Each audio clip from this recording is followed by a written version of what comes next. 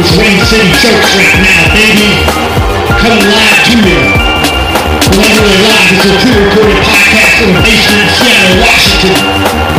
We do it. We do it to you. Jay Markovitz, Jack Slattery, Rain City Church. Cheers! All right.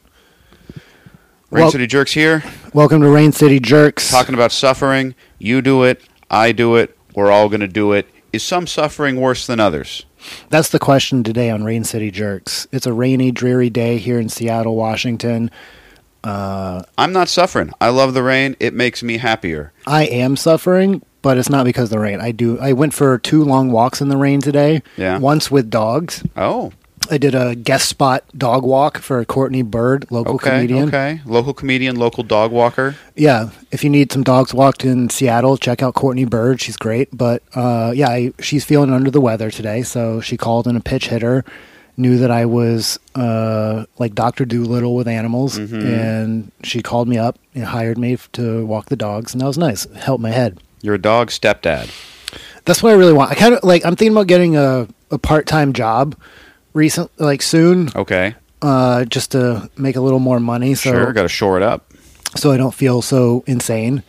And babysitter is one of the things I'm thinking about. I want to put an ad out there for uncle for hire. So a babysitter, but not a manny. Yeah, I mean, you don't want to be a male nanny. I'd be a male nanny. I have no problem with that. Okay. But I think the angle I could work is I'm a uncle for hire. I have a degree in art. Sure. I've been a private chef before. Okay. And so I feel like I could translate those skills into a fun evening, for the kids. Let's make dinner, then draw pictures or whatever they're into. That's the right kind of uncle to sell yourself as. There's a lot of uncles you don't want watching your kids. Right. But Uncle Jack.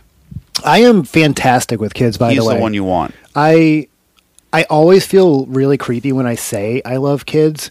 But I think that's just culture talking that makes me feel like I should feel creepy for saying I like kids. But I'm great with kids. Kids love me, and I love kids. Yet despite that, you never have wanted your own.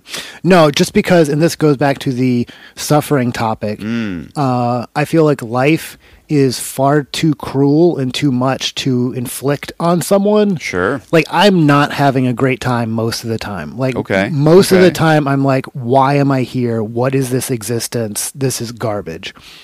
Okay, Nietzsche. Yeah. Calm down. But so I wouldn't want to drag someone out of the ether. That's the A with the E. Sure. Ether. I wouldn't want to drag someone out of the ether to be here. Even though there's some schools of thoughts where everyone here did a soul contract because you wanted to be here, so you should try and enjoy it because you did sign up for this. I don't know if I fully believe that, but I do believe that there is some energetic field from which we all emerge, and being on Earth is our chance to be an individual, and then when you die you go back to the pond, right? The individuated soul, which we are experiencing life as now, versus the group soul, right? Yeah, of which we're all a part and forget when we're in this Earth realm until you take enough drugs or do yoga and meditation. But anyway, so yeah, I have a vasectomy, proud vasectomy owner, support it, get one. I wouldn't want to do this to someone. I wouldn't want to drag someone into this. You don't think that you could give them a better time?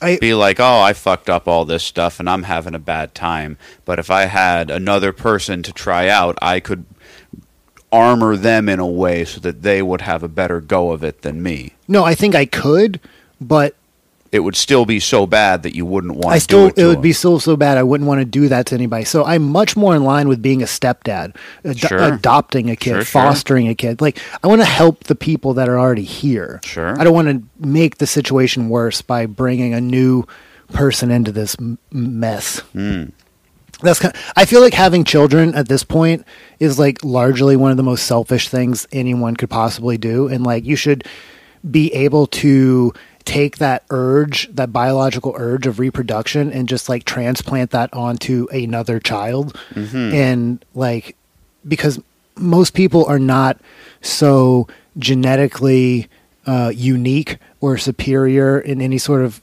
interesting way that like your genetics matter at all, but your memes matter. Like in the Dawkinian sense of memes, your memes matter. The nurture matters more than the nature. Okay. In my estimation. See, I feel like my decision to not have children is more the selfish one.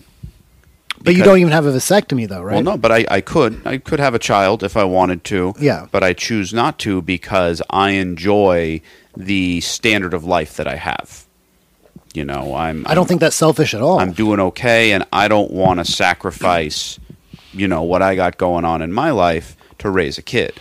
Yeah, I don't think that's selfish at all. It would be selfish to have a kid and then be like, you know what, this sucks. I just want to go back to being single J. Just go out for cigarettes. Yeah, just go out for cigarettes one day. That is selfish. That is way worse. Sure, that's there's many opportunities to be selfish. Yeah, along the line. That's dropping a dog off at a park and just driving away. Yeah, that's people don't like that. Yeah, people do not like that. But you tell someone that, you know, hey, why don't you just like foster?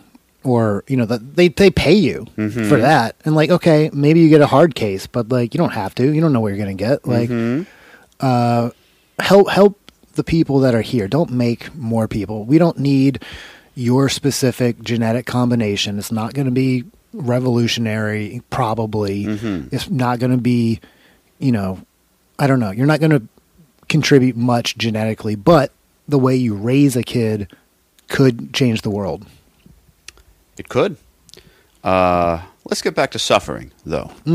So before we got on the cast, we were talking about, is some suffering worse than others? Can you judge how bad a suffering is, yours, someone else?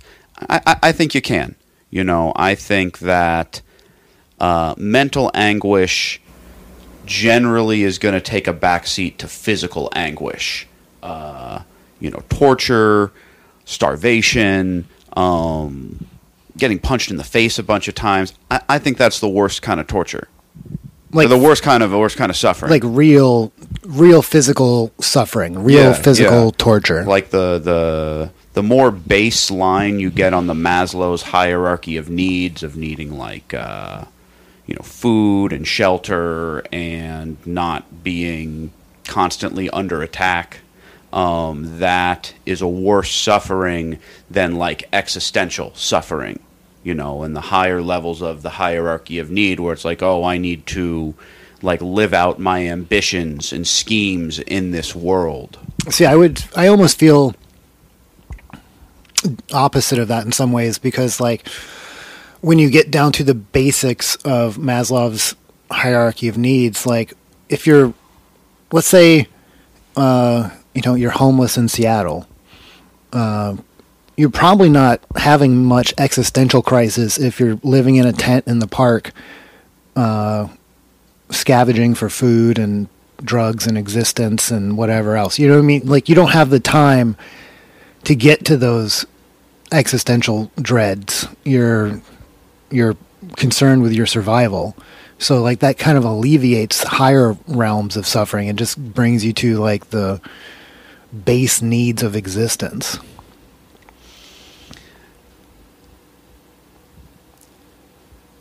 Maybe. Could be. Hard to judge. Like, do you think a person living on the streets in Woodland Park Zoo is suffering more or less than a diamond miner in the Congo who has a job and has a home and like makes a little bit of money? Granted, it's a brutal lifestyle. I would say that they are suffering less.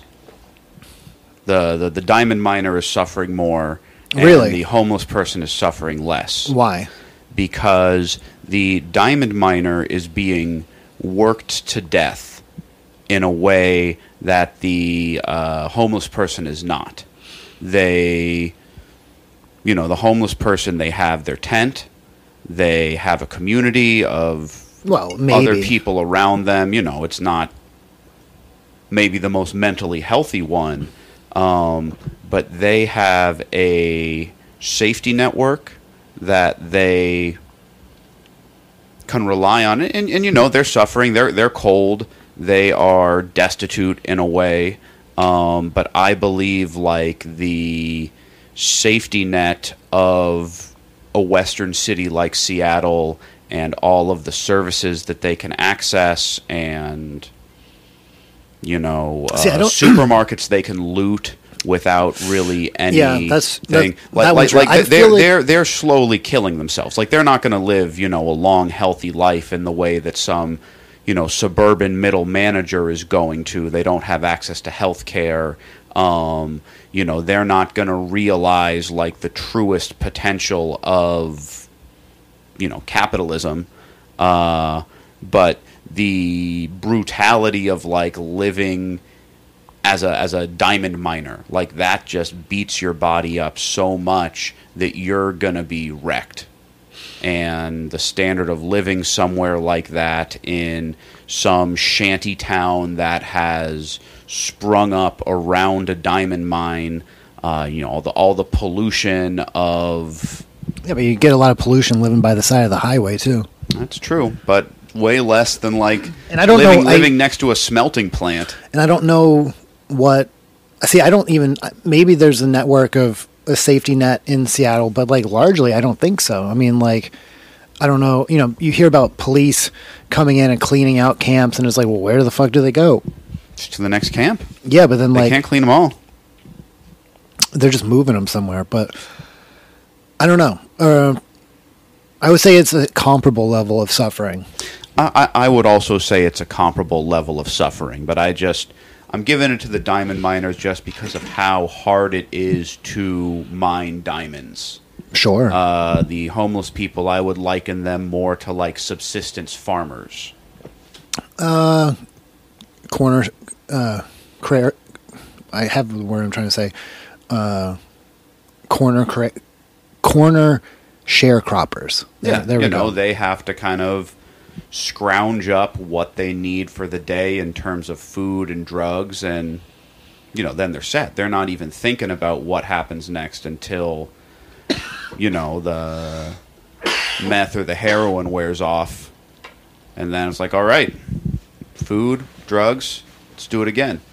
Yeah, but I imagine the life in the Congo doing the diamond mine, like, they're probably drinking some sort of awful palm drink. Sure, absolutely. Or they're drinking. They're getting fucked up too. Like, I don't know. I would say, like I said, I think it's different, but a comparable horrible existence. I mean, I would say like a poor West Virginian coal miner is suffering less than the homeless person. Yes. Yeah, provided that they have shelter. Yeah, well, I mean, they're going to have shelter. You know, yeah. They're doing okay. They got the old family home, right? But yeah, man, I don't want to be a miner. No, I think about that all the time. Like, man, there was no way that I could have ever been a coal miner. Like, it's just, I mean, it's just not worth it. Like, I would have been like, oh, I need to work in a coal mine to support my family. Like, no, I don't even want a family. Like, no. You're the kind of guy that, like, would have run away with the circus. Oh my! I think about that all the time. Like, I really, if this was 100 years ago, I would have run away with a circus for sure. Yeah, for sure. And the circuses now are kind of bougie. Like, you got to have like a clown degree, and some like engineering specialties to get in there. They don't torture the animals anymore. Yeah, I wouldn't have liked that part. You don't have to be drunk all the time. You can't be drunk all the time, right? To work in the circus now. Yeah, that's true. Only if you're a carnival ride operator. I've never really liked getting drunk, so I probably wouldn't have been all that popular. But weed wasn't as available back then. But you could get like cocaine and morphine. So I'd probably just be loaded up on coke all the time, being a clown, a roustabout in the circus. Maybe be a lion tamer and just get eaten one day. See, I can envision myself as like a drunken tilt-a-whirl operator. Okay. Just fucking... A 1930s tilt-a-whirl, nonetheless. Like, do they have the tilt-a-whirl in the 1930s? I have no idea. I'm going to look this up. I don't know when, like, the modern idea of a carnival ride came about. Like, maybe they had, like, a mule-powered tilt-a-whirl or something. Okay, let's see. The rides are manufactured by Larson International of Plainview, Texas. Okay. Okay, let's see. The history of the Tilt-A-Whirl. Everyone who works there wanted to design roller coasters and then couldn't at their engineering degree, or in their they couldn't cut the mustard to design roller coasters, so now they design teacups and Tilt-A-Whirls. Yeah. Okay, so the first one, Tilt-A-Whirl, was invented in 1926. See? The first 14 were produced in 1927, built in the guy's basement. Sounds safe as fuck. Let's see. Modern Tilt-A-Whirls. Incidents and accidents. On September 22nd, 2018, a Tilt-A-Whirl operated by Thomas Amusement in St. John's, Newfoundland malfunctioned when two of the cars crashed into each other, causing the top of one of the cars to fall off and on the platform. No serious injuries. That's too bad. Yeah. The Tilt-A-Whirl, there was a carnival that would come to my town every year with a Tilt-A-Whirl. Sure. A Gravitron. Oh, I love the Gravitron. There's some spectacular failures of the Gravitron. So the Gravitron, you get in, and it starts to spin around, and you stand against the walls, and it spins so fast that you get like stuck on the wall. Right. And then the floor drops out from under you. See, on the one I always went to, it wasn't the floor that dropped out. They would raise. Just like raised. You were on some sort of wheeled track or like some sort of wheeled thing, and like they would like let the brake go or something. You would just like shoot up to the top. Interesting. That sounds way more dangerous. Yeah. So the Gravitron accident, what happens is, people are stuck on the wall, they're spinning around, they're having a great time, the floor drops out, so you're trapped on the wall. But a few times the roof has flown off of the Gravitron. It's spinning so fast that the ceiling just flies off of the ride, and then people get flung out of the top of the ride. The ceiling was holding them in? I'm not sure what happened, but that's the ceiling flies off, and I don't know if it's like when the ride slows down and they get let go of the walls, they just fly out, or maybe like I bet what happened is the ceiling flying off made some other mechanical malfunctions. Sure. Yeah. So if you have been killed or injured in a Gravitron accident, we want to hear from you. If you've been injured on any amusement park or carnival ride, we want to hear from you. Yeah, you can find us on Instagram at Rain City Jerks. RainCityJerks.com does not exist. Please don't make that website and ransom it to us. We're going to get there one day. We'll get there one day. We'll get a YouTube channel soon. Twitter. I don't know, but you can mostly reach us on Instagram at Rain City Jerks. And exciting news, we're going to make stickers soon. So if you want stickers, stay tuned. Send us a message. The stickers are free. You got to pay for shipping. That's because we're poor. But they're going to be cool stickers. What other sort of Rain City Jerks swag would you want to see? Magnets. Magnets, okay. I don't know, T-shirts. T-shirts? Yeah. Okay. I mean, we've got an audience of about 45 to 50 people. I would perform to that audience. Yeah, right. So when you think about it, think about a show, we're talking to 50 people right now. That's a great... I'm happy with a 50-person audience. That feels like a good show. So if you're listening to this, thanks. Also, we're less than 1% in Japan, less than 1% in New Zealand, and less than 1% in Israel. So... What fucking other Jews do I know in Israel? We're getting around, baby. Who is it? Is it maybe it's Josh Weitzman. Maybe is he in Israel? He lives in Israel, yeah. So, okay. There's a thing that happens, some Jewish people, they kind of grow up in the suburbs, but then they get way more Jewish. Mm-hmm. They're just kind of a medium level Jewish, but then when they graduate high school, they'll evolve and either become an Orthodox Jew or a Zionist Jew. And the Orthodox Jews will get married at 19 and just start having kids. They'll have a kid every year and a half. But then the Zionist Jews will move to Israel. To protect Israel from Palestine. In a way. I don't know if a lot... I think a lot of them go after the age of mandatory military service. I'm extremely pro-Palestine, but I I would like to go to Israel. I didn't hear the Palestine argument until I was like 20 years old. Really? Like I'd never, like, I mean, I grew up around only Jews. Right. Everyone loved Israel. And it was, you know, it was kind of through the 90s where there was much more bullish pro-Israel sentiment in American culture in general. There wasn't that kind of dissent. But then I moved up here and people were like, fuck Israel, Palestine's, what's up? Yeah. And I was like, really? What? Are we the bad guys? Kind of, yeah. Kind of, yeah. I mean, Israel, well, we don't need to get into it, but yeah, I'm pro-Palestine. Sure. But thank you, one guy living in Israel listening. I'd like to thank my pinball homeboy, Nick Tesseris, for listening every week. Nick's a shout-out for you, and I'd like to shout out, I think I shout out to him before, but Graham in Colorado, Graham Yearling, you suck at Elden Ring, but you might get better. You might get better. We're here for you, buddy. Get a sticker. We'll send you a sticker. I would like to see some Rain City Jerks like baseball cards. Okay, just the where two it was of like us. The two of us, we could have our guests, and then on the back it would have our stats. What would your stats be? I would rank medium in strength and dexterity. Oh, we're going like X-Men stats. Yeah. Okay. I would rank high in energy projection. Okay. But that's just my odor. Oh, yeah, that's your power. Stink that's my power. power is that I just smell wherever I go. Everyone listening to this podcast should be very thankful that smell sound isn't a thing. If you would like to scratch and sniff, we're closer to getting smello sound than smello vision, I think. So maybe one day we can load this digital file up with some various smells that can get projected into your head. That's some weird like Videodrome synesthesia Yeah, stuff. exactly. Just some like binaural beats that make you smell asparagus piss or something. Yeah. Make you smell burnt toast and think you're having a stroke. Yeah. I mean, when I say they, I mean the CIA have that heart attack gun. Well, the heart attack gun, classic, of course, but favorite. No, they have the voice of God, where they can just like.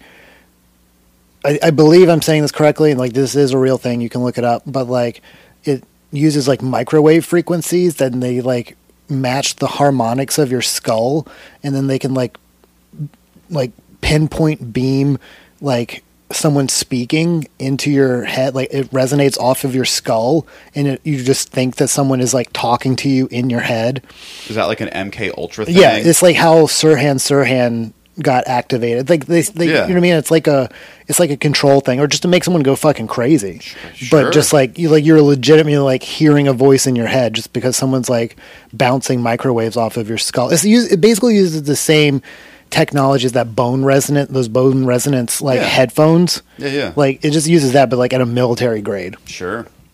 And they probably combined it with like LSD also and just loaded people up. Oh, yeah. With like high quality acid, like lured them in to like think they were going to have sex with a prostitute and then dosed them up way too high and then like, started projecting voices in their head. Yeah.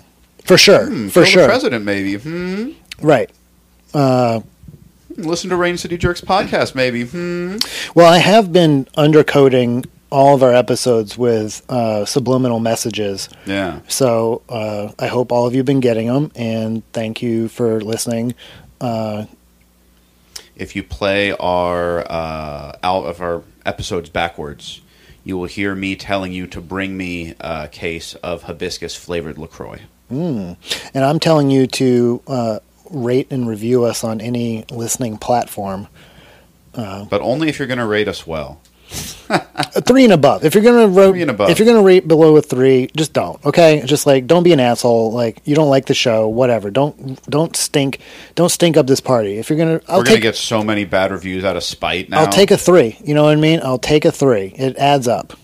Listen, if you want to give us a bad review, just stop, and instead you can come and punch either me or Jack in the stomach. Sure. At like half strength.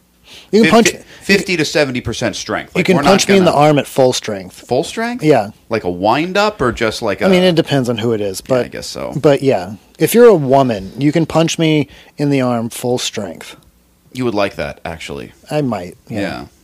Then you can slap his dirty boner. No, but maybe. You ever hang a towel off your boner? I did when I was a teenager. That's a fun time. To be honest, I don't think I could anymore. But no, maybe I could. I don't know. I bet you. Not like. I mean, it's got to be a full boner, and also a lot of that kind of depends on the curvature that you got. Yeah, I kind of angle up, so I make a really good coat hook. Okay, no, I don't angle up. I kind of hook to the right. Oh, you got the Sidewinder. Yeah, hook to the right a little bit. I've heard that the curve up is people like that though. People do like that. I mean, think about the angle that you're getting. Exactly. Yeah. If you're trying to, it's like your people evolved to get women off. Like my people being the upward angled penis people. Yeah. Right. Exactly. Gotcha. Yeah. Your people, like, the upward angled people, like they really put a importance on making women come, I guess. I wonder how many people have just got these beautiful, beautiful cocks, but then they never get to use them to the fullest because they're not competent enough to go out and get women. Mm. And it's like, oh, okay, I've had sex 4 times in my life, but then they've got just this, not just big, but just a beautiful, beautiful a good-looking cock. A good-looking cock, nice a suckable vascularity. Cock, yeah. Totally no homo here, but you can appreciate I sucked a dick one time, whatever. Yeah, how was that? I did it one time. You did it one time. Ooh. I was 17. Yeah. He was 17. We were best friends growing up. Okay. And then I moved away. Yeah. And then I came back to visit. I moved away when I was 12, and then I came back to visit a few times and we'd hang out. And then one time I came back to visit when I was 17. And I was sleeping over his place, as I always did. Sure. Hanging out, goofing off. And then, I forget how exactly it started, but, we just started talking about, hypothetical situations. Sure. And, what we would do or wouldn't do. And I was like, yeah, I might hook up with a dude, but there's no way I could kiss a guy. Right. And, that's how I, those are one of the earliest jokes. Slippery slope. That's one of the earliest jokes I ever wrote, honestly, is, I know I'm not gay because I don't want to kiss men. And I know I don't want to kiss men because when I was fucking a 17-year-old boy, I wouldn't kiss him. I wouldn't kiss him. Yeah. Yeah. It was just okay. And so, I Did he end up going full gay, or was it just well, that was the punchline of the joke, is that I was his first gay experience, and now he's full gay. So I am so good at fucking and sucking dick that this dude definitely knew that he was gay afterwards, where I was just not for me. There was a kid in my neighborhood named Josh. But I tried it, and that's what's important. You tried it, and Yeah. See, for me, just thinking about it is so, squicks me out so much that I know. Well, that's how I feel about kissing a man. I'm just ugh, no. But if I was having a three-way, a male, female three-way, yeah, I might suck a dick. I don't know. I might. Sure. I don't care. I wouldn't let him put it in my butt, probably. I'm not. I put stuff in my own butt, but I don't know if I would let a dude fuck me in the butt at this point. Would you let a chick fuck you in the butt? Probably less likely, because honestly, I've never let that happen. There's only been 1 or 2 people that wanted to, and honestly, I don't understand what the women get out of that, and it just seems like a weird I don't know. It just makes. Then they have that over you for the rest of the relationship. Kind of. Yeah. I don't. It's not really even that. Oh, but I fucked your butt. I fucked your butt, Jack. Right. Any argument you have, they can just be oh, remember that time I fucked you in the ass? And I'm yeah, it was fine. But I could say the same thing to them. But I don't know. It's just I don't like stuff in my butt enough to where if I was gonna let someone fuck me in the butt again, I would hope that they were getting a lot of pleasure from it. Sure. Physical pleasure, and not just this is some sort of domination thing. I like butt stuff, but it's because it feels good and it's kind of gross. Yeah. It's not because I'm yeah, that's right, I'm fucking you in the ass, you fucking nasty slut. I mean, all right, yeah, it's a little bit of that, but yeah, it seems like that's it's a groove that you already have in there. But it's not I'm it's a little taboo, and I'm not and that's what I kind of like about it, on top of other things. But it's not like, yeah, and you're a piece of shit because I fuck you. And you know what I mean? Like, Yeah. and maybe that's my own hang up and why I don't want someone to fuck me in the butt. Mm-hmm. But long story short, male, female, three-way, I might suck a dick. Probably wouldn't put it in the butt. Gotcha. It would depend. There would have to be a beautiful dick. You know what I mean? Right. Yeah. Like a fucking picture. That's going to be like one of our baseball cards. It's a beautiful dick. Yeah. It'll be like the foil hologram. I was just about card. to say, yeah, it's gonna be like the special edition, like just like glistening pubic hair. yeah, Yeah. Yeah, the holographic X-Men card. I collected a lot of those growing up. I think I gave them away before I moved, but I held on to a lot of my X-Men cards for a long time. They were like the dumbest things to collect, though. Like, yeah. It was like the most absolute dumbest thing to collect. There was a market for them briefly. Yeah. But then you got to find someone to buy them.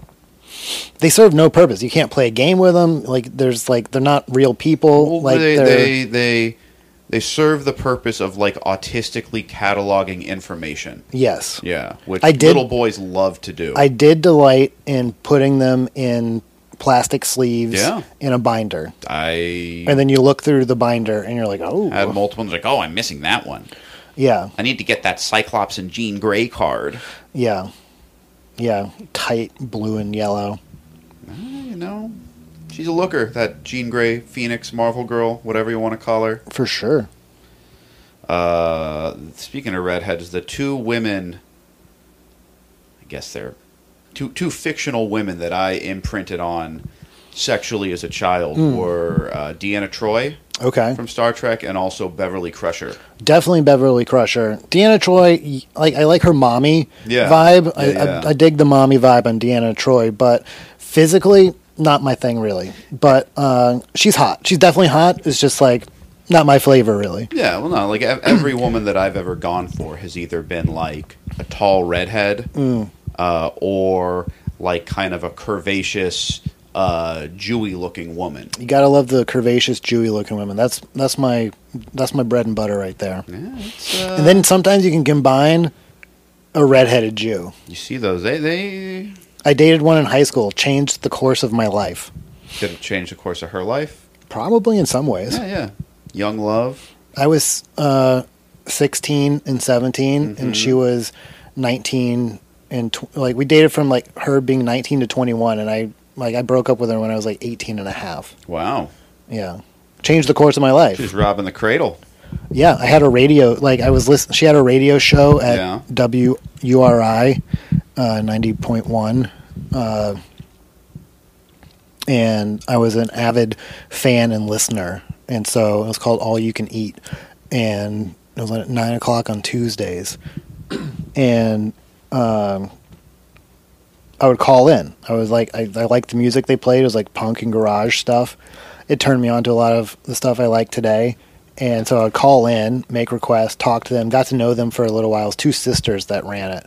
And then one spring break for when I was in high school, I called in, and for like the week after, I was like, hey, could I come down and like hang out? And they were like, yeah. And my mom was like, sure. And which, like, that blows my mind that my mom was like, okay, you can go hang out at this radio station till midnight, like on a Tuesday. Like, I don't know. Thankful she did. And then we hit it off. I hit it off with the younger sister, Rena, and got invited to her Halloween party. We made out. It was hot. What was your costume? Do you remember? I think that year I was a toilet paper mummy. Classic. Yeah. Which is like is not a good costume choice because it disintegrates throughout the night. Like it just falls apart. Like a mummy. Like a mummy. And then the house is just destroyed with toilet paper everywhere. But then you can go in the bathroom and steal more toilet paper. Yeah. And then people can't wipe their ass. True. They just come wipe it on you. Curse of the mummy. And then curse of the mummy. And then you get that cool mummy color. Mummy brown. But so you made out, hooked up. It was great, and then started just weekly. Like I was just on there every week after that, and I just became like a regular. And then so throughout my last 2 years of high school, I had a radio show and on Yeah, it was awesome. What was it? Did you take over their radio show? No, or you got your own radio show? The older sister, Erin, she left. She graduated school and went to grad school, and so there was a open spot. So Rena gave it to her roommate Heidi, who was like kind of there sometimes. Yeah. And then I got looped in, and we all took an hour on the radio show to DJ. And sometimes Heidi wasn't there, so we do like an hour and a half. Sure. And then when Heidi wasn't there, sometimes we would fuck with the microphones live, and like I would be like behind her doing like doggy style on the soundboard, and she's like reading the PSAs and like the underwriters and giving the call signs while getting clapped. And that was always fun. That was pretty hot, fucking on live air while she has to read something. Or like I'd be getting my dick sucked when I have to read or something, you know what I mean? Like whatever. We had fun like that. Never got caught? There's no one there. It was like it was this building at URI that like no one's there. You can hear footsteps coming down the hallway like a mile away, and like there's no one even there until like a half hour before the next radio show is supposed to go on. Like, you got time. Yeah, there's no one there. Especially at 9 o'clock at night. So that was fun. I would get out of high school, go home, change, grab my crates of records, drive down to her house. We'd fuck, go get food, go to the radio show, and then do the radio show and maybe fuck again. Yeah, and then I would go home. Sounds like a good night. It was great. Did that for a couple formative experience. Yeah, did that for a couple of years. It was awesome. I don't really like exhibitionism or like sex in public. Yeah, I'm not crazy about it. But I do like having sex at like abandoned places of business. Like where? Chiropractors' offices, for one. Okay. What do you mean they're abandoned? Like I'm the only one there. Oh, okay. So it's not like abandoned. Like no, it's not like a. You're not in a Toys R Us that's been stripped out. I would be into that though. Okay. Find that old Optimus Prime I always wanted. Yeah, it might be there. And get to third base. A boy's dream come true. Would also settle for Megatron or Starscream. It would not be settling. Where else? A laundromat before. Okay. Yeah. Closed the steel shutter, and there was just no one there. I mean, there were actually people doing their laundry, so that one was not abandoned. Yeah. But closed the steel shutter. You know, it was laundromat in the front and then dry cleaning in the back. Okay. Martinizing as well. I'm not sure what the difference is, but yeah, you know. Made it happen. A couple different yoga studios. Yeah, that just seems obvious. Yeah, you know, I mean, why do you think, like, people do yoga? Yeah, it's to fart in public and maybe get fucked in public. Get better at getting banged. Yeah. Yoga, yeah. That's a fair percentage, I would say, of most people who do yoga. Most people who do, like, any physical pursuit, it's just to get better at getting banged or banging.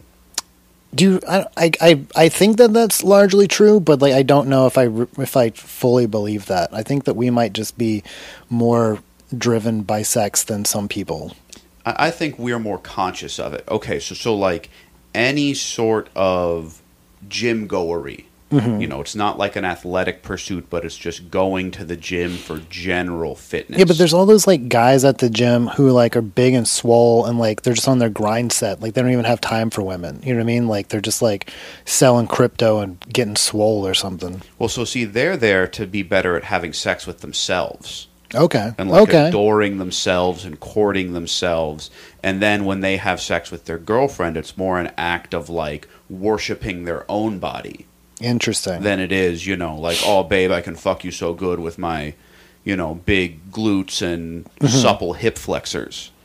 I mean, the reason I work out almost every day and take the supplements that I do is so that I can fuck into my old age. Like, I don't want to get crippled and, you know, whatever else.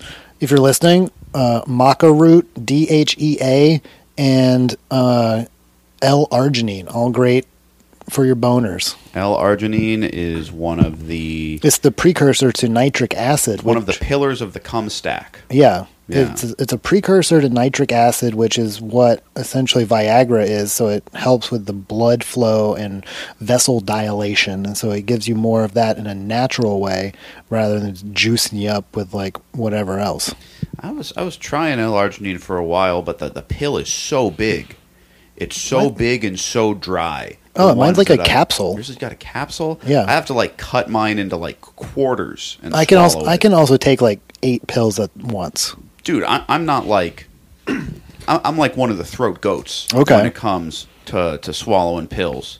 But just the shape and size of this pill, like I'll swallow it and then I can feel it stuck in my throat, and I got to hork it back up. Or just drink something, right? No, because it gets stuck like horizontally in my throat. And then, it happened twice, and I wasn't really motivated to try again. Yeah, I could see that. Yeah. The maca root. There's one brand that I like particularly, but it's sitting on that table over there, but I can't think of the name of it. But it's got like a Vitruvian man on it. Whatever the brand that is fucking tight. Makes a difference. Yeah, those Vitruvians, they are known for their virility. Yeah, I mean, probably.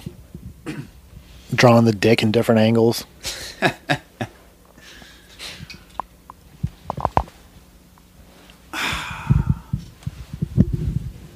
You had quite a few shows that you did in the last week. It was a successful comedy week for the old Jack Slattery. It was, but it's also like such a fleeting sense of okayness. Yeah. That it's just like, oh, I'm sick in the head. Like, nothing will ever be enough. There will never be a point in my life where I'm like, I did it. Good. I mean, if there's a show that I was not booked on, I'm like, why wasn't I booked on that? Yeah. Oh. Why wasn't it? Even if I'm on a show that night. Oh, yeah. Like, why didn't I get booked on this show? There's still some shows I'm like, who's on this? Okay, I don't need to drive to Puyallup for like this show. But, yeah. But generally, no, I feel the same way. But no, I've had some moderate success lately. I did a full weekend at our, dare I say, home club, Club Comedy. There on 15th. Is it 15th? It's 15th Avenue on Capitol Hill. Yeah, 15th Avenue in Capitol Hill, Seattle. Fun little room, cool setup, good vibes. Had you done 20s before? Few and far between. And how did you feel doing 20 minutes? The first show, I was like, boy, because like the last time I'd done 20 was in August, and I had to, for that show, I had to pull out a bunch of old jokes that like I don't normally do because like they're okay, but like I don't normally do them, and just to kind of fill some time. And like I thought I did okay on that show. Was it weird? Yes, but I haven't been booked by them again. But I have a fun show. I was on that show with Richie Applejay, and we both did like a half hour, like 20 minutes, half hour, and I went first, and an older woman in the front row. It's just like at a dive bar somewhere. Yeah. But one of the tables, I was killing her, and then she just like looked at me and she was just like, "You're a bad man," and I was just like, "Are you hitting on me right now?" And then her daughter, this was like an older woman, so her daughter was like maybe 40. You know what I mean? Her daughter was 40. Yeah. Jesus. And like, she was like, "I think she is," and I was like, "All right, that's cool." And then like, Granny was spry. Yeah, she was into it. And then at the end of the show, people were coming up to Richie and giving him compliments, like, "You were so funny, that was amazing." And this like kind of hot woman came up. I think I talked to her at some point in the show. She came up and was like, "You're really funny and you're really weird." And I was like, you know what? Like, that's a compliment. Like, I will take that. Like, she meant it in good nature, I think. I've seen your material. You definitely lean into being weird. Sure. Yeah. That's on purpose. No, yeah, I was like, okay, good, you're getting it then. So yeah, that was like the last time I'd done a longer set, and I liked it, but it wasn't the greatest, just because some of the jokes were a little dusty and like it was a little clunky. Sure. But since then, I've written, I don't know, 5 or 8 minutes more of like pretty decent material. Sure. Which for the listener is harder than it seems. Just write another 10 minutes. No, it doesn't work like that. Like it could, but for some people it does. But those 10 minutes. Not for us though. Yeah, but like those 10 minutes probably aren't very good. You know what I mean? Like when you're a new comic, just like a couple years in, like a few months to a couple years in, and you're like, oh, I'm writing 5 minutes every week. You're just like, yeah, but like when you look at it from an elevated position of comedianshipness, like you're like, some of those weren't so good. And so I've since written like, 5, 8, 10 minutes of like pretty solid new material, I think. And so when I put my set list together, it had a decent flow to it. And it did have a flow. I was confident with it and comfortable with it, and it worked. I feel very good about that weekend at Club Comedy. 4 shows. The 2 early shows were both really good. I got tape from one of them. I'm submitting to a festival with it. And the later shows, they're later shows. Lighter attended, a little wilder crowd. Especially the Friday show. They were just tired. Everybody got off work. It's like 10 o'clock at night. Like, energy's low. There's always hecklers at the late show. I didn't get heckled. Actually, during the late show... I think it was during the late show. Maybe it was the early show, but I think it was during the late show. There was that guy in the shorts and the Hawaiian shirt. You didn't get heckled, but everyone else. I almost never get heckled. I think people are a little scared of me. But he wasn't heckling, but he was like in his living room watching TV, because I would be like, you know what the only difference between men and women are? That's one of the new jokes I've written that I like. It's a good joke. And he was like, oh, shit, here we go. Oh, boy, this is going to be weird. Oh, man, here it comes. And just like, okay, like, I just ignored him. I didn't address it at all, but just like, I just rolled past it. But like, it was a noticeable distraction of just like, all right, dude, like, calm the fuck down. That's what we call positive heckling. Which is even worse than regular heckling, in my opinion. You can't really come down hard on it. Yeah, you just kind of look like a prick if you do. No, but that guy... He was really going after Megan. Yeah. He was going after Megan hard, and then Juan. Yeah. Juan devoted a lot of time to that guy. Juan was doing a lot of crowd work. Well, Juan is like an all crowd work guy. Yeah. Yeah, and I can see how it works sometimes. It has an element to it. I want to do more crowd work. I feel like So it's a little inside baseball here. So comics, we go on stage and we tell jokes that like we've written. We write and we practice them in the same way over and over again. But then crowd work, we'll talk to someone in the crowd and ask them questions about their life. Basically, just give them enough rope to hang himself so that we can say something really funny either about them or at their expense or just, kind of create comedy. And there are some shows where it doesn't really make sense to just go into material and basically monologue.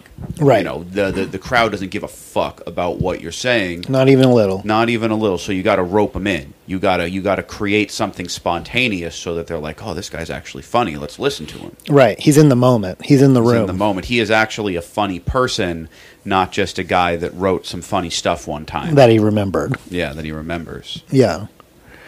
Yeah, it's a different skill set altogether. I do it from time to time if it warrants it, but it's not something I enjoy. It's not something I really want to delve into that much. And then there's that skill where it's not really crowd work, but it's just like... conversation. Commenting on the room. Yeah. Commenting on what's going on. I'm pretty good at that. I like doing that, and that also kind of convinces people that you've created something spontaneous. If I'm performing somewhere that's maybe, say, not a traditional comedy venue, or the crowd is like, they're there for comedy, but like it's a little bit of a strained situation. Say a brewery, maybe a bar. Yeah. I think breweries are great for comedy, though. Like, for some reason, breweries usually if there's comedy at a restaurant or a bar, that's like a death knell for that restaurant or bar. But a brewery, they go hand in hand. They work well together. Going to a brewery is more like going to an event. Yeah, your mind kind of interprets it differently. Right. I think you're right. I think that is what it is. You're like, even if it is just a bar. Yeah. Yeah. Most of them in Seattle, say it's a brewery, it's just a bar where they make the beer there. Yeah. I mean, that's a brewery. But it has a different kind of cachet. Yeah, it's got an artsy-fartsy craft vibe to it. It's like, oh, I'm going to absorb this culture. And beer. That is a man talking about his dick. Yeah, while I drink this $9 hopped IPA. But yeah, so if I go in a place like that and they have like some silly decorative artwork or something, you comment on the space you're in. You're like, you point out something. Like I went to the cider brewery in Bothell over the summer, and on the back wall they had a sign with an arrow on it, and on top of it, on the words on the top said bathroom, and the words on the bottom said games. And I made a reference about like, so what goes on in that bathroom games room or whatever. And like, oh, that kills. Yeah, people were like, oh my God, I've seen that sign forever. And I never thought of that. It seemed like a weird sex thing. Mm-hmm. I've got a really great riff for barrels. A lot of bars will have a barrel. Oh yeah, or like the tables will. Is be... it bunghole related? No, it's about Streets of Rage and Final Fight. Oh and yeah, how I wish that I could punch this barrel open and get an apple, be a whole roast chicken. Right. That's not, I don't have insurance, but that's my health care plan, is just to walk over a whole roast chicken on the street and have my HP refilled. Have your herpes subside for a little bit. You don't even have to chew it. You just walk over it. And right. It osmosis into your body, exactly. I always liked Streets of Rage because they had the rollerblader kid. Oh, yeah, Skate. Yeah, that's the guy I liked. He's a good fighter. He was a good fighter. He did the cool jump kicks. That was like the golden age of rollerblades being cool. Yeah. They should bring back more fighting games with rollerblades. Rollerblades? There's a few of them. There was a character in the, no one's going to remember this, but Fighting Vipers for Sega Saturn, and in the arcade there was a girl who had rollerblades. I think I remember the arcade. It was like a knockoff Mortal Kombat kind of thing. It was a knockoff Virtua Fighter.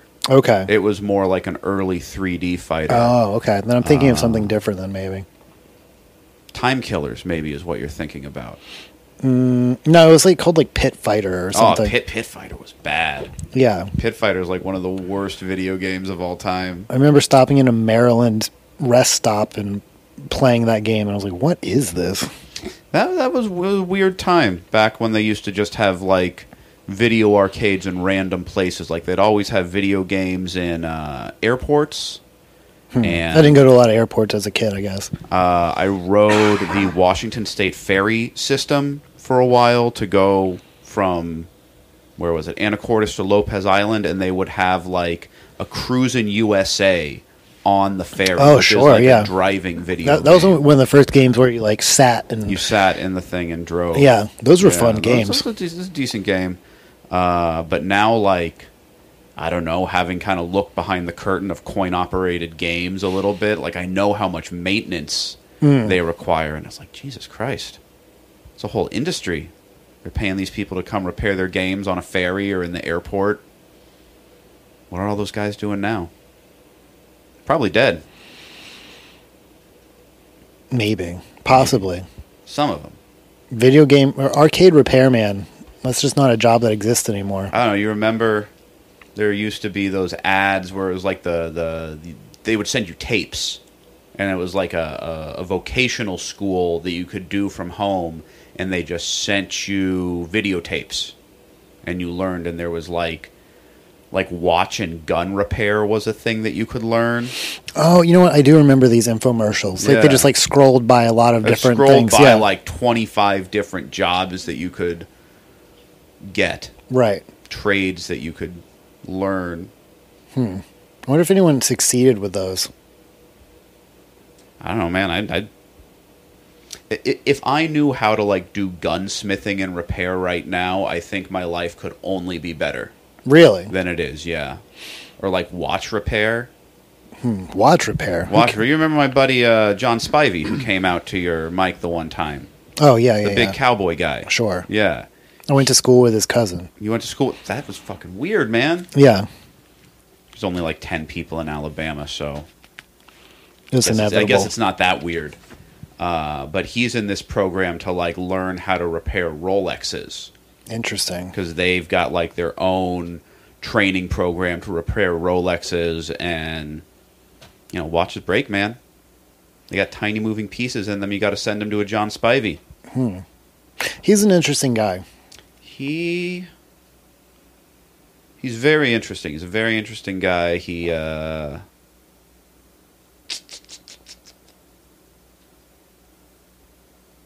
There's a dark side to him. Oh, for sure. There's a big dark side, and he likes to show you all of the brightness. Mm-hmm. He has just got this like blindingly dazzling personality, and he's done so many different weird things. Like I would say more than either of us. Oh, and we've done a lot of weird different things. I mean, this he's guy, he was in the army, right? He was in the army. He was like an anti-poaching ranger right. in Africa. Right, yeah. That alone. That right alone. And, most people would just be like, wow, this guy. Do you think he's going to go to the Ukraine? Because, they're saying anybody who wants to fight can just, show up right now, and they'll give you machine guns. Do you get to keep the machine guns? I mean, how are they going to stop you? You have a machine gun. If you just disappeared, a day or two before, you know what I mean? Mm-hmm. You could get if you can get to the Ukraine and figure out how to get a machine gun, I feel like you could keep the machine gun. See, most people would be expecting you to, get the machine gun and then go back through Ukraine. You would escape to the west. Yeah, for sure. You would go into Western Europe to escape. Well, I mean, you would have to at this point you would have to fly into probably Czechoslovakia or Belarus, maybe not Belarus, maybe that might be shut off. But you have to fly into some sort of Baltic state. You'd have to fly into a Baltic state, and then commute to the war, and then figure out how to get to Kiev on the ground from there. Yeah. You'd have to be I'm here to do this. And you'd have to charm and meet people, and hopefully you speak, some Ukrainian to help with that. Otherwise, probably not as useful.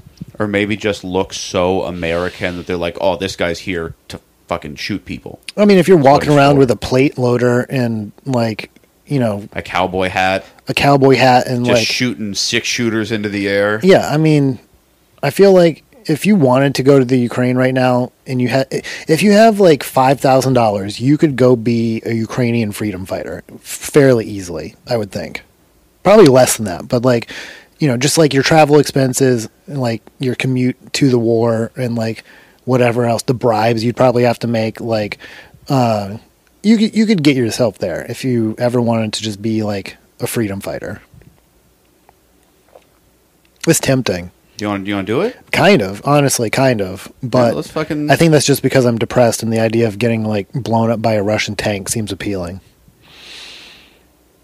Dying for a cause. But back to just go ahead. Well, but back to my success. The Shanghai room.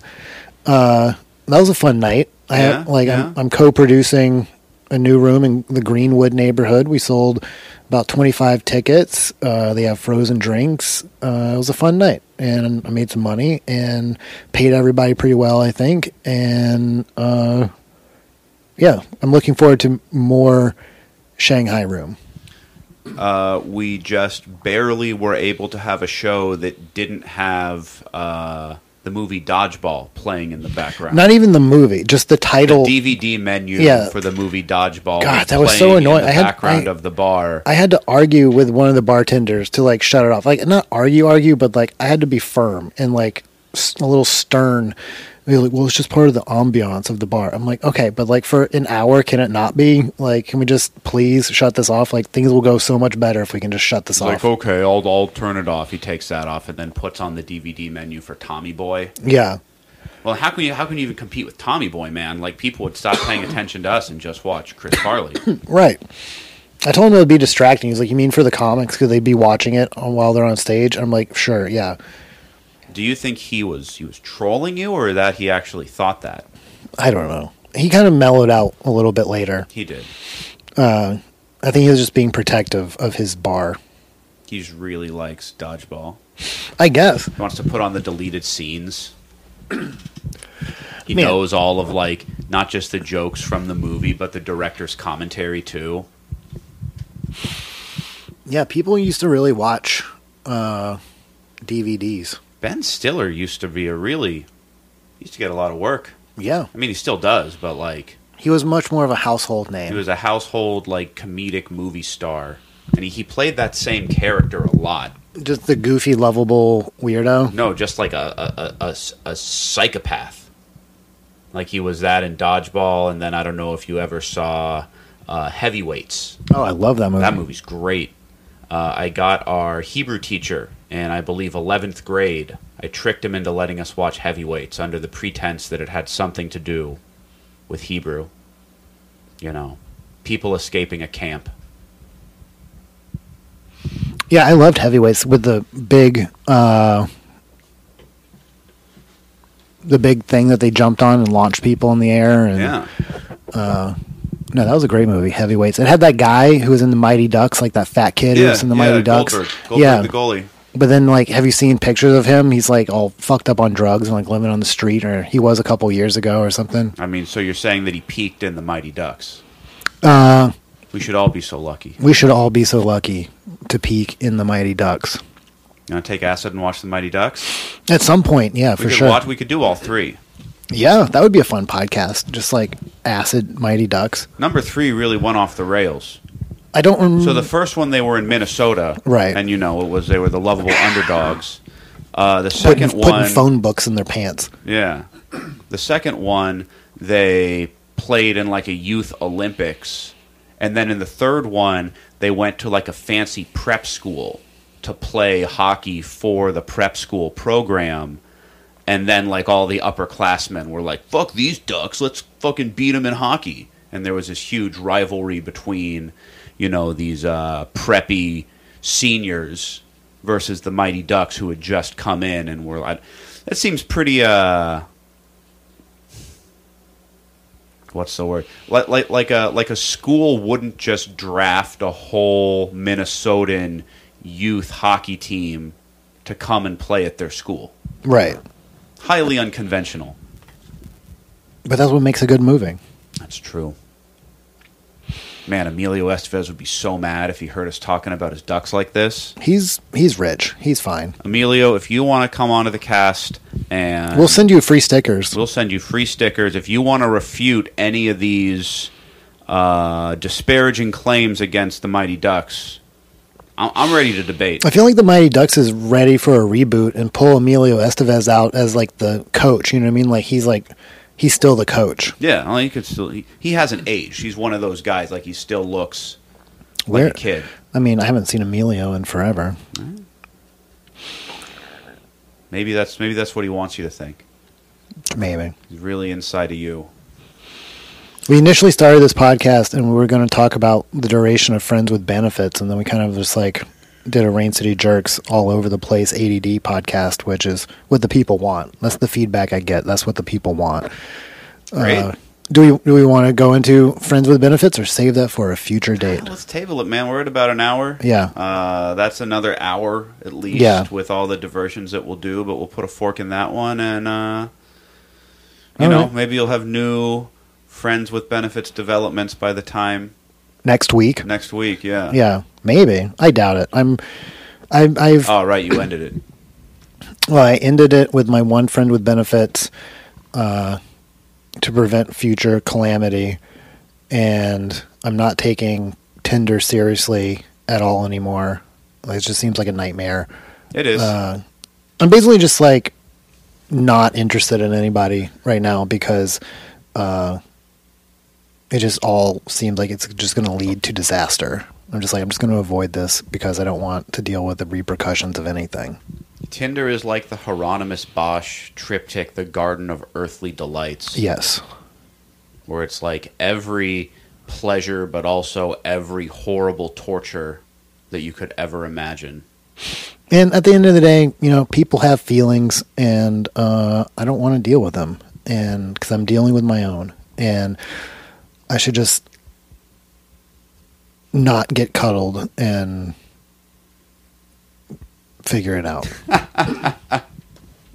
I just want to be the little spoon sometimes, and when you do that, you're really setting yourself up for some expectations. You're like, once you get in that little spoon spot, people are like, "Oh, I got him." I never little spoon. I will never give up that power. Yeah, I mean, you're giving up the power, but boy, it's nice. Boy, it's nice. A relationship it's like the Cold War. You can't look weak in front of the Russians. I mean, the Russians are looking pretty weak right now. Yeah, you know, they lost the Cold War. Well, they're losing the war now. A lot of this, we won't get into this either, but a lot of this Ukraine conflict is a psyop. Oh, for sure. Yeah, and you can watch it on. psyop. You can watch it play out almost real time on TikTok. Although you got to be careful because sometimes they're old Chechenian videos, which are like not current, or they're war simulator games, which look really real, but they're not. And so, just like the simulation, boys. Yeah, there's some real shit out there. That's crazy to watch right now. Mm-hmm. But yeah, Russia is presently getting its ass kicked by the Ukraine. I don't know how much effort they're putting into the Ukraine, but like what they sent, based on the news I'm getting, is they're not putting up much of a force. Well, I guess. But maybe next week we'll have to see what's going on in the war next week. Yeah, next week maybe we'll all get nuked because Putin is alerting his nuclear response teams today. All right. That's a good place to end. Rain City Jerks. Next time we'll be speaking Russian. Let's hope so. All right. До свидания. Rain City Jerks out.